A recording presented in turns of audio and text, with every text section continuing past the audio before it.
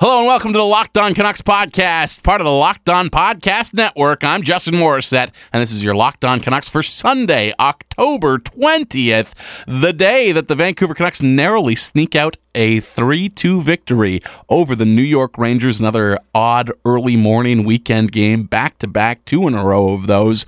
Canucks back to winning ways in this one, however, relative to how they fared in New Jersey the day before. And they will probably continue those winning ways as this road trip continues. They're going to look like world beaters again against the Detroit Red Wings on Tuesday night, you have to think. But enough about that. Who needs my analysis when I went long with my guest? My guest today is Nathan Cadell of the Georgia Straight, following in Jeff Patterson's footsteps as being the hockey writer in that esteemed free weekly here in the city. As a teen, always enjoyed riding transit. You got to grab yourself one of those Georgia Straights before you hop on the C-Bus or the SkyTrain. You can find Nathan's writing in there and, of course, online at straight.com. And without further ado, let's get right to it. My interview with Nathan Cadell of the Georgia Straight. My guest today covers the Canucks for the Georgia Straight. He is Nathan Cadell. And Nathan, thank you so much for taking the time, man. Thanks for doing this. Oh, no worries, Justin. Thanks for having me. A couple of early morning games over the weekend here. Some 10 a.m. starts on 2 days in a row, which, I mean, it's rare that we get 10 a.m. starts at all, but the fact that we get two of them back-to-back is a bit of a rarity. Let's start. How do you feel about these early games? Is it just a nice change of pace over the course of the season for you? Yeah, personally, I got to say I like it a lot because, I mean, usually, like, we're covering the game, whatever, so working super late, then it's like a 7 o'clock game. You don't get home till, like, I don't know, 12:30. A lot better to just be like, okay, finish my game recap at 1:30, and the rest of the day is still ready to go. So a lot more convenient that way. Mixed in with a little NFL football, and good to go. Good to go for me. So, yeah, I don't know. It's pretty perfect. How do you feel about them? I keep waiting for somebody to be on my side as a night owl that just like waking up at 9:30 to watch hockey is not the most ideal way to use your weekend, but I guess I keep a later schedule than everybody else. So. I get that. Like, I understand that as well, but I'm going to get up at like 8 anyway, like, because I do for the weekend, and for the weekdays, so it doesn't really matter. I'm going to be up. I might as well be watching hockey.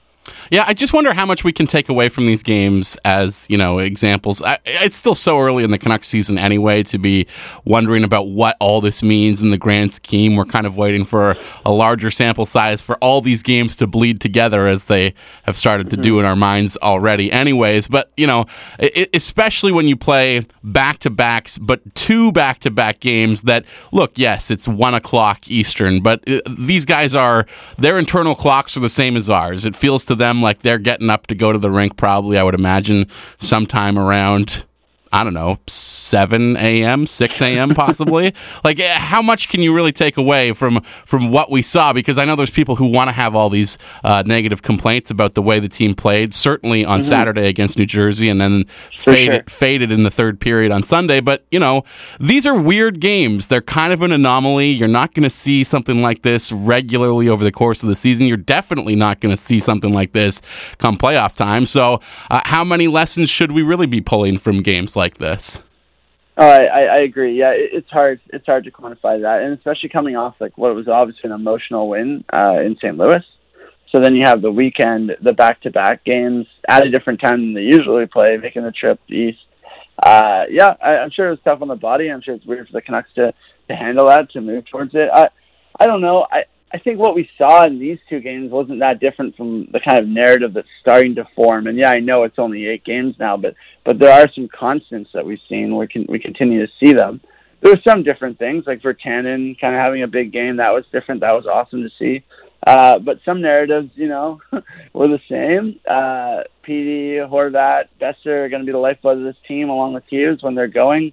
Canucks are going.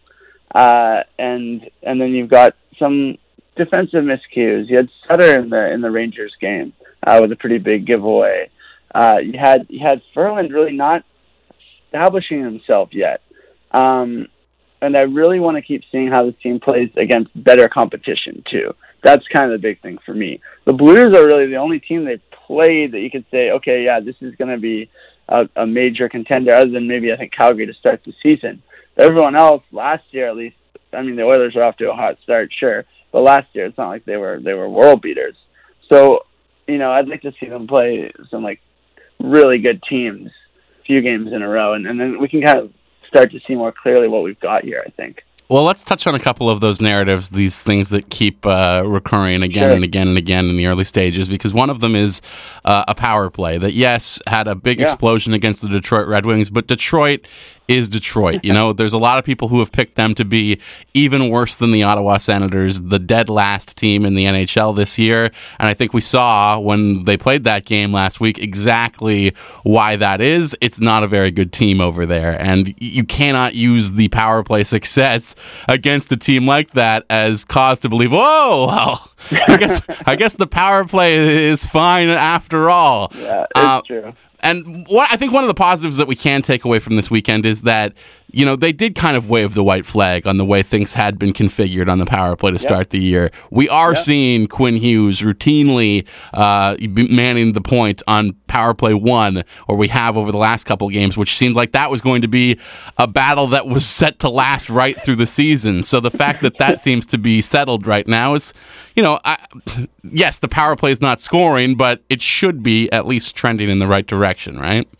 Oh, definitely. I think it is for sure. And I think it looked pretty good against New York. I mean, against the Devils, they had a bunch of chances, and it wasn't great. But they were still like firing at the net. You still liked what you saw. Some good looks from PD, some good looks from Hughes, and then obviously putting Hughes on that PP1 has kind of changed the dynamic a little bit. I think 3 guys on that unit now have great shots in Hughes, Pettersson, and Besser. You think all 3 of them could hit net at any point. So the way that they did it, you can't hone in on one guy at all, which I think was the problem in the past. And obviously the first goal against the Rangers today was Horvat in front on the power play. Really nice goal. They worked it around. Besser made a really nice move to create space for himself, and he ended up getting to Horvat in front. And I think it's really coming along. Obviously the penalty kill has been a thing a lot of people are talking about, and that's been good as well, other than maybe that one goal against New Jersey. But the power play, I like where it's going right now. I think there's a lot of potential there, and I think they're really kind of figuring it out right now anyway. It's hard to say this on a day where Bo Horvat scored on the power play and Brock Besser scored at even strength, but it does seem like the problems that are plaguing the power play are the same problems that are plaguing the team at even strength, which is, as you mentioned, the core 4 young guys have really not gotten it going so far to start the year. Is there reason to believe that, as Pettersson and Besser and Horvat and Hughes all start to heat up, and Hughes has been very good to start the year. It's probably not right to include him in that group, but when those 3 forwards anyways start to dominate a little bit the way that we had expected them to coming into the year, that success at even strength should probably translate to a hotter power play as well, right? Oh, for sure. I think so, because they're just clicking, right? They're working it together. And then obviously they're drawing penalties and blah, blah, blah, getting chances, whatever. I think they're buzzing around. Obviously that'll help with power play as well, for sure. I see a lot of people like questioning, is something wrong with Pettersson's shot or something like that. I don't think so. I really don't think so. I think he's throwing it at the net. He's not going to score on every chance. His shooting percentage last year was insane. Give him some time. I really think that's a little premature. It's still the same Pettersson to me. I think defenses are obviously honing in on him for sure. I think they're going to find they can do that less and less, like I said, because they've got more threats now. I think you'll see that starting to stop. Of course, there is one power play that doesn't need fixing, and that's when you're buying tickets through the Vivid Seats mobile app. That's right, every ticket guaranteed to be good, and that's not all. With the Vivid Seats Rewards loyalty program, you can attend the concert or show or hockey game of your choice and earn credit towards your next live event as well. Vivid Seats is the top source for tickets for all the live events that you want to go to, and you can sort by price or look for seats in the section and row of your choice, all in the Vivid Seats app. To make things even better, Vivid Seats now has a loyalty program that allows fans to earn credit back. It's called Vivid Seats Rewards. Go to the App Store or Google Play and download the Vivid Seats app. Fans are automatically enrolled in the Vivid Seats Rewards loyalty program. Every purchase, as I mentioned, backed by a 100% buyer guarantee. From the biggest concerts and games to the hottest theater shows and more, Vivid Seats has it all. So download the app and join the Vivid Seats Rewards loyalty program today. Make a memory that lasts a lifetime and let the Vivid Seats app help you get to your favorite live event. Just enter promo code postseason at checkout to receive a discount of up to $100. It is a bit odd, though, to see, I think there were people, certainly after the preseason game in Abbotsford, which was, I believe, against the Ottawa Senators. Yeah, it was Ottawa, yeah. It looked like, Petey had the cannon going already in preseason, which was kind of the only time we've seen that booming shot really been on the mark. I mean, I guess when we're 8 games into the season now, it's easier to maybe write a performance off like that as more of the anomaly than the norm, especially considering, A, it's preseason, and B, even if it was the regular season, it's still the Ottawa Senators. Yeah, it is. Yeah, exactly, right? Putting stock into a preseason game is one thing. Putting stock into a preseason game with the Ottawa Senators is another thing.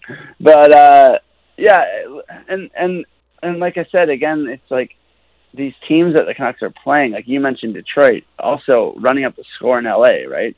It's hard to really get what's going on with this team when they haven't faced competition that you consider kind of upper echelon. Like even the Devils and Rangers are not considered to be very good, at least to start the season, right? Devils have not been good, and Rangers have been struggling as well. You can see that they kind of got bent in by the Canucks, obviously for the first 2 periods.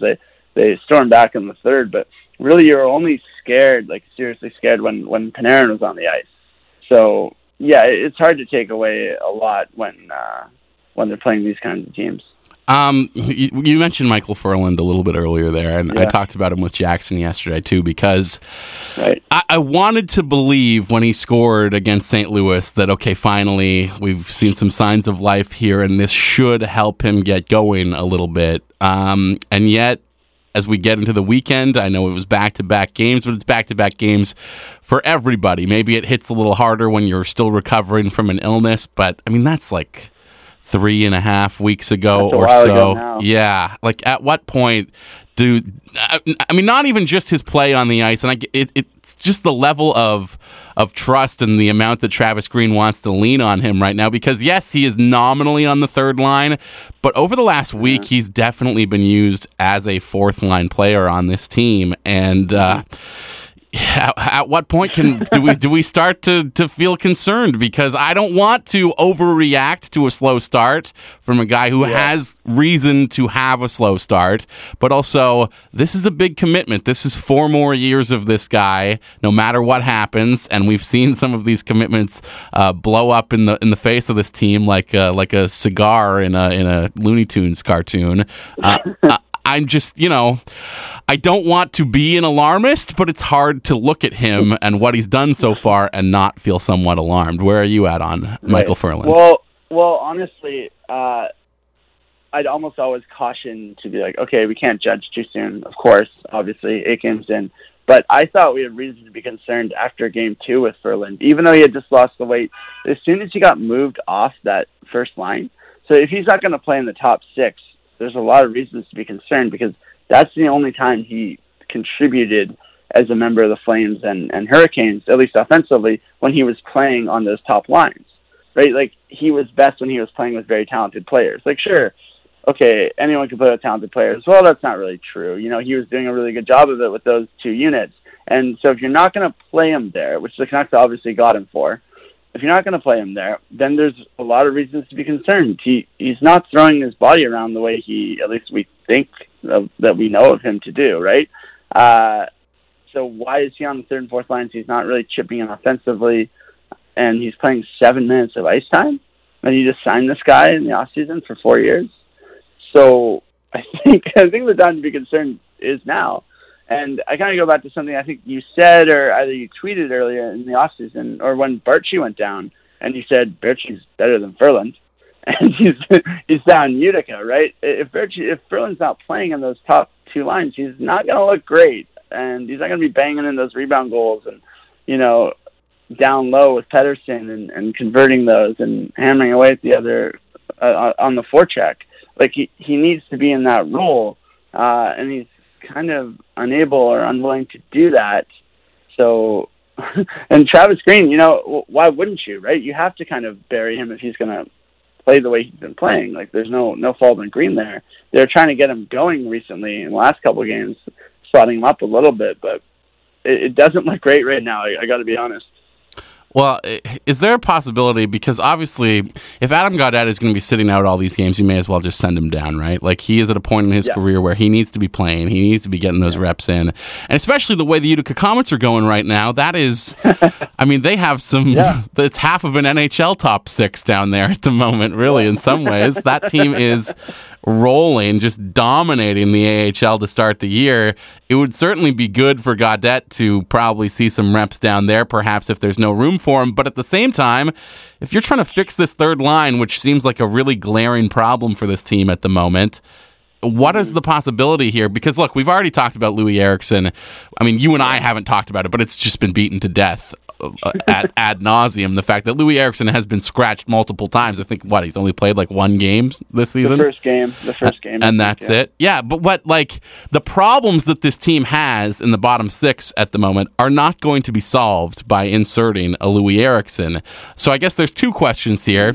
Do you see Ferland getting scratched soon? And the second question is, do you see this team waiving Louis Eriksson? Because the options down on the farm, if you are looking to mix things up and add some ingredients that might help you find a third line that works for this team, they're down in the AHL. They're not sitting in the box like Louis is. Yeah. I think right now I'd say no and no. And the main reason, I think, is because of public perception.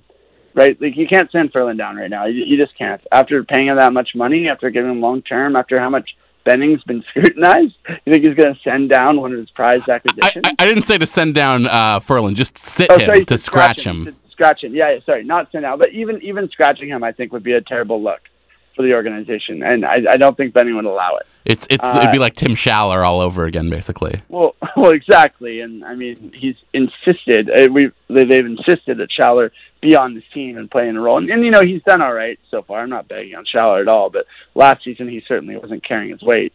And then as far as Eriksson goes, it's another kind of bad luck thing, and I don't think they'll do it because he's just sitting down there, costing $6 million to play in Utica.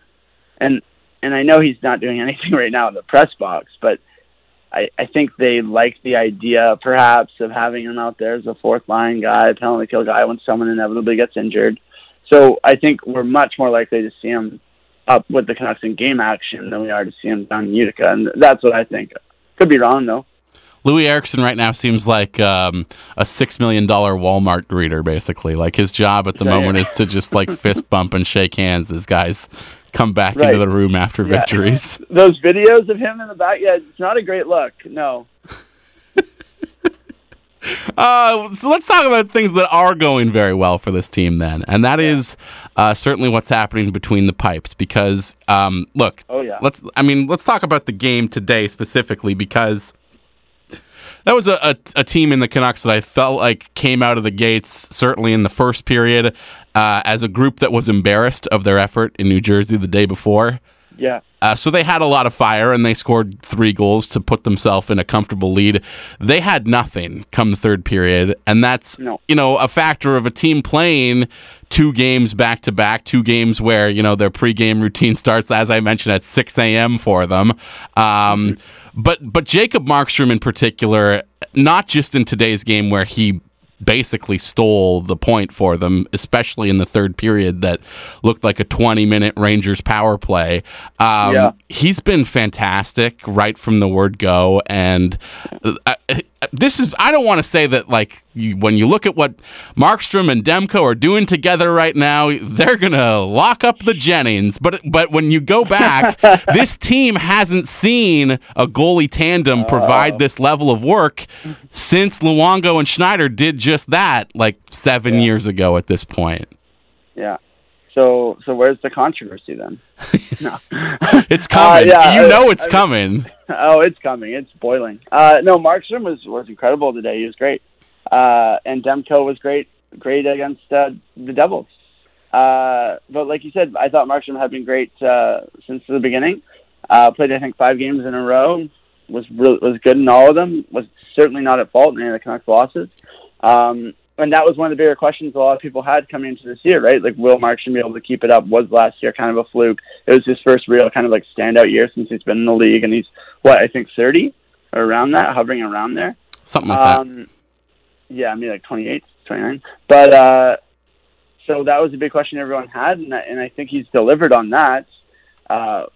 And, another solid performance against the Rangers certainly held the Canucks in the third when they were just getting pelted.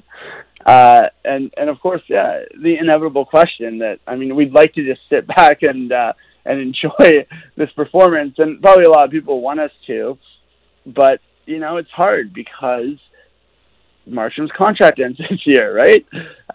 You've got Demko waiting in the wings. What's the move, right? Markstrom's going to want a big raise, and he's certainly earned it. So is he going to get it in Vancouver, or is he going to get it somewhere else? For now, I think the Canucks are probably definitely happy to just sit back and enjoy the goaltending. And again, one more thing on Markstrom's performance, just that he bounced back from having this family issue that kept him out for a week. Pretty impressive to just come right back in. And it's something that Travis Green kind of noted and was pretty, he was high praise for Markstrom for that. Yeah, we're never probably going to find out what happened this week, and that's fine. Like, I don't need to know that. But just even from Travis's comments after the game today, it sounds like it was very serious, and that it does. Markstrom went through, emotional roller coaster or a very tumultuous week this week, to say the least. And the fact that he was able to step right back in and deliver on the level that he had before he had to step away from the team, I think says a lot about him. And at the same time, maybe it helps, right, to just be able to go back to work and take your mind off of whatever troubles you for the 60 minutes that the puck is dropped. I think that's certainly true. Just take your mind off it. We of course, like you said, we're probably never going to know what went down, and that's completely fine. And it might be better just I think a lot of people do that and they suffer some sort of whatever happened and then just kind of bury yourself in your work. Obviously, not a lot of us are facing 100-mile shots every day at work, but he did a pretty good job of coming right back in there and getting focused even after not even being on the ice, right? As a goalie, that's pretty important, I think, keeping with your movements and everything like that. So props to him. Yeah, and you mentioned, you're very correct. If there is a goalie controversy brewing in this city, it is entirely contract driven. The fact that Markey is a year away from being a UFA, and you have to pay respects not just to Ian Clark, who, of course, his work with Bobrovsky, very notable. Bob, not quite the guy in Florida that he was in Columbus, I think it's safe to say. And wasn't the guy even last year in Columbus that he'd been in years previous either. So I would wonder if you're a Jacob Markstrom, if you head into off-season plans, and this is so far away, I feel silly even talking about this. You gotta, as a guy like that, kind of know what side your bread's buttered on, right?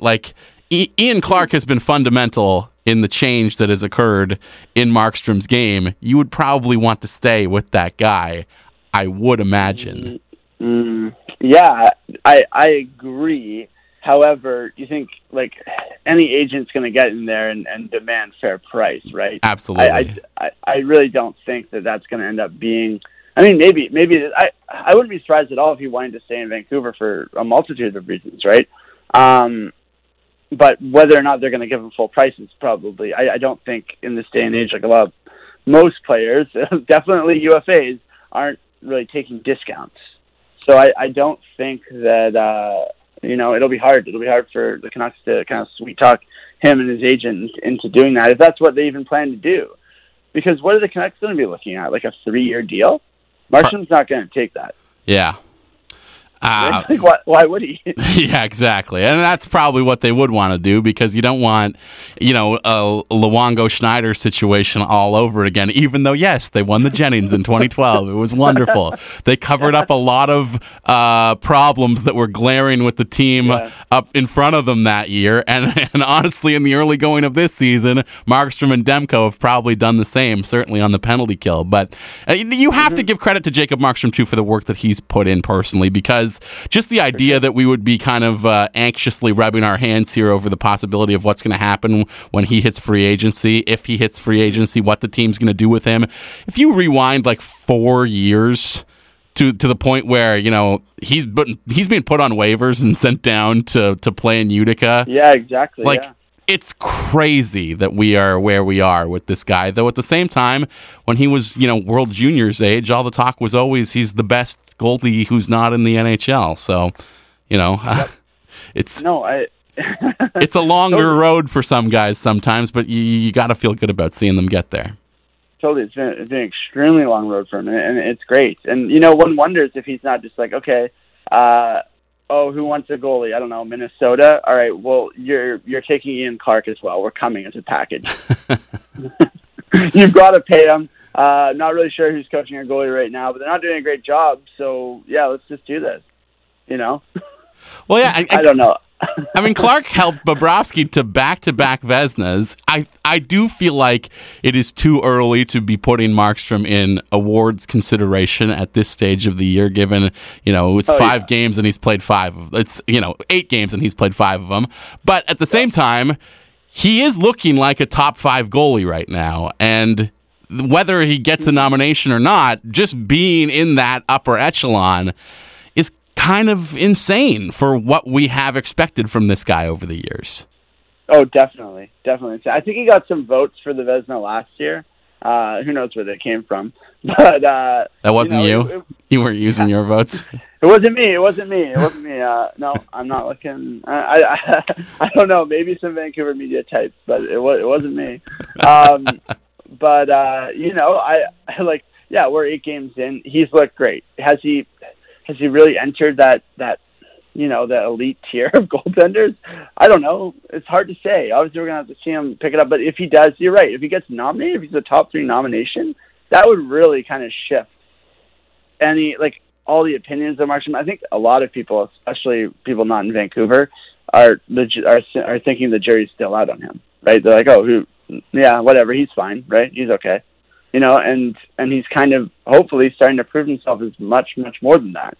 And if he can do that, 1, he's going to be in line for a huge raise, and 2, it's going to kind of, you know, give a lot of respect to him and the Canucks for this is kind of a big development of a major prospect. Yeah, a lot of it had been done in Florida probably, but you know, he spent some years in Utica, came up, took a while. Everyone's kind of wondering, like, is he done? And he comes in and really develops as a player. And Florida kind of gave up on him too, right? Like, it's not they did. A lot of what Vancouver got back in the Luongo deal was just kind of junk to take on this huge contract. Like, it's not like he was this incredible goalie that they still had high hopes for. He wasn't ruined by any stretch of the imagination, but he wasn't the blue chip that he once was either. No, it wasn't seen, I don't think, as a home run return, because Luongo was still a great player. But he was just sort of, you know, getting older, and his contract was massive and really cumbersome. But, you know, the Canucks had already dealt Schneider at that point. Yeah. But that was probably a better goalie deal. But, you know, they got Markstrom in return, and that's huge now. And at the time, yeah, you were kind of like, all right, yeah, he's a prospect. He's taking too long. What's going on? Comes in, you know, and we've told this story many times, and it's impressive. It's awesome for him. And like I mentioned before, Ian Clark, I think he is a free agent, actually, the same year as Markstrom. Really? So I wasn't kidding about that whole package deal thing. Could happen. Interesting. Something to keep an eye on. I don't know what the precedent is for that, goalie and goalie coach going together. I think it's happened before, though. I think it was something with Luongo and Jane McLennan or something. Yeah, and Patrick Waugh, like, always used to insist on... Allaire. Yeah. That's Allaire. Yeah. So it's not unprecedented. At the same time, you have to think, you know, we're talking about the possibility of the team possibly just looking at Demko and feeling like, you know what, we might be set here without having to drop all this money on a Jacob Markstrom. If he did get nominated for the Vezina, though, this is a team, and I would probably shift most of this onto an ownership group in particular that cares so much about optics and appearances. I have a hard time believing that if he was nominated for the Vezina Trophy this season, that they would let him walk in free agency. They wouldn't give him the Robin Leonard treatment? which is how it's been known now, I think. Yeah. Yeah, I mean, like, I would agree with that. Francesco is basically like an assistant GM on some level, right? Like, Well, pretty much. Yeah. Like, I'm sure he has a bunch of input, right? And he obviously cares a lot about the public perception of the team. So yeah, I think it would be a terrible look, and I agree that they'd have a hard time doing that. But again, there'll be a lot of pundits coming out, and maybe I'll be one of them. Who knows? Who's going to say like they can't sign Markstrom to a long-term deal, because Demko's look good if he does, right? And if he continues this play and Demko looks great and looks like, oh wow, maybe he's ready for full-time work, then it was signing Markstrom to a long-term deal would be hard to kind of reconcile. Again, but if you, we're fantasizing about problems that could come 74 games from now. So when this is the case, I think the team is in a pretty good position, at least as far as goaltending is concerned. And to be in that position has to seem like a pretty big win, because in the aftermath of losing both Luongo and Schneider, it really didn't feel like, especially a position that the team had notoriously been weak at over the course of their entire existence, as we head into this 50th or 49th, whatever season it actually is. like this is one of the best tandems, if they can keep it up, that the team's ever had, and that's something to hang your hat on, I would think. I think so. Yeah, it's getting there, right? Like I mean, again, it's how many games has Demko played in the NHL? 3. Plus last year, I don't know. I have no idea. Maybe around 10. Yeah, maybe just over 10. So it's hard to really say that, but yeah, I mean, what we've seen, super encouraging. And I think, you know what, everyone in Vancouver, I think we're ready. We're ready for another goalie controversy. Bring it on. Like, let's do this thing. Like, we know how to handle it. We can do it again. Yeah, let's choose sides on something other than the current and former general manager. I want more battle lines drawn in this city. Yeah, exactly. We need, I want people who thought that they were enemies to wind up being unexpected allies. Let's go. I'm ready. Yeah. Team Markstrom, Team Thatcher. Yeah, let's get it going. I mean, I was always a Team Schneider guy. I don't know what you would, how you think that played out, but either side kind of lost a little bit in that one. Maybe not Team Lack, but. In the end, it looks like, not to get into the GM controversy and which side of the line I fall on that, but in the end, it does look like Mike Gillis made 2 huge trades that did more to rebuild this team than anything that Jim Benning has done, honestly. Yeah. The team captain and the star goalie, so not too bad in the end out of all that. And it only got him fired, but, these things happen. Yeah, not bad. Not a bad look for Mike. Hopefully he hopefully he kills it in Seattle. No, he's not going there, is he? No. I would love it if he did. It would be the most the storylines that we could milk out of that. Oh, it'd be great. It would be absolutely fabulous. But I don't know what side I fall on yet as far as Team Markey or Team Demko, but I am Team Nathan Cadell. And Nathan, thank you so much for doing this today. I really appreciate it.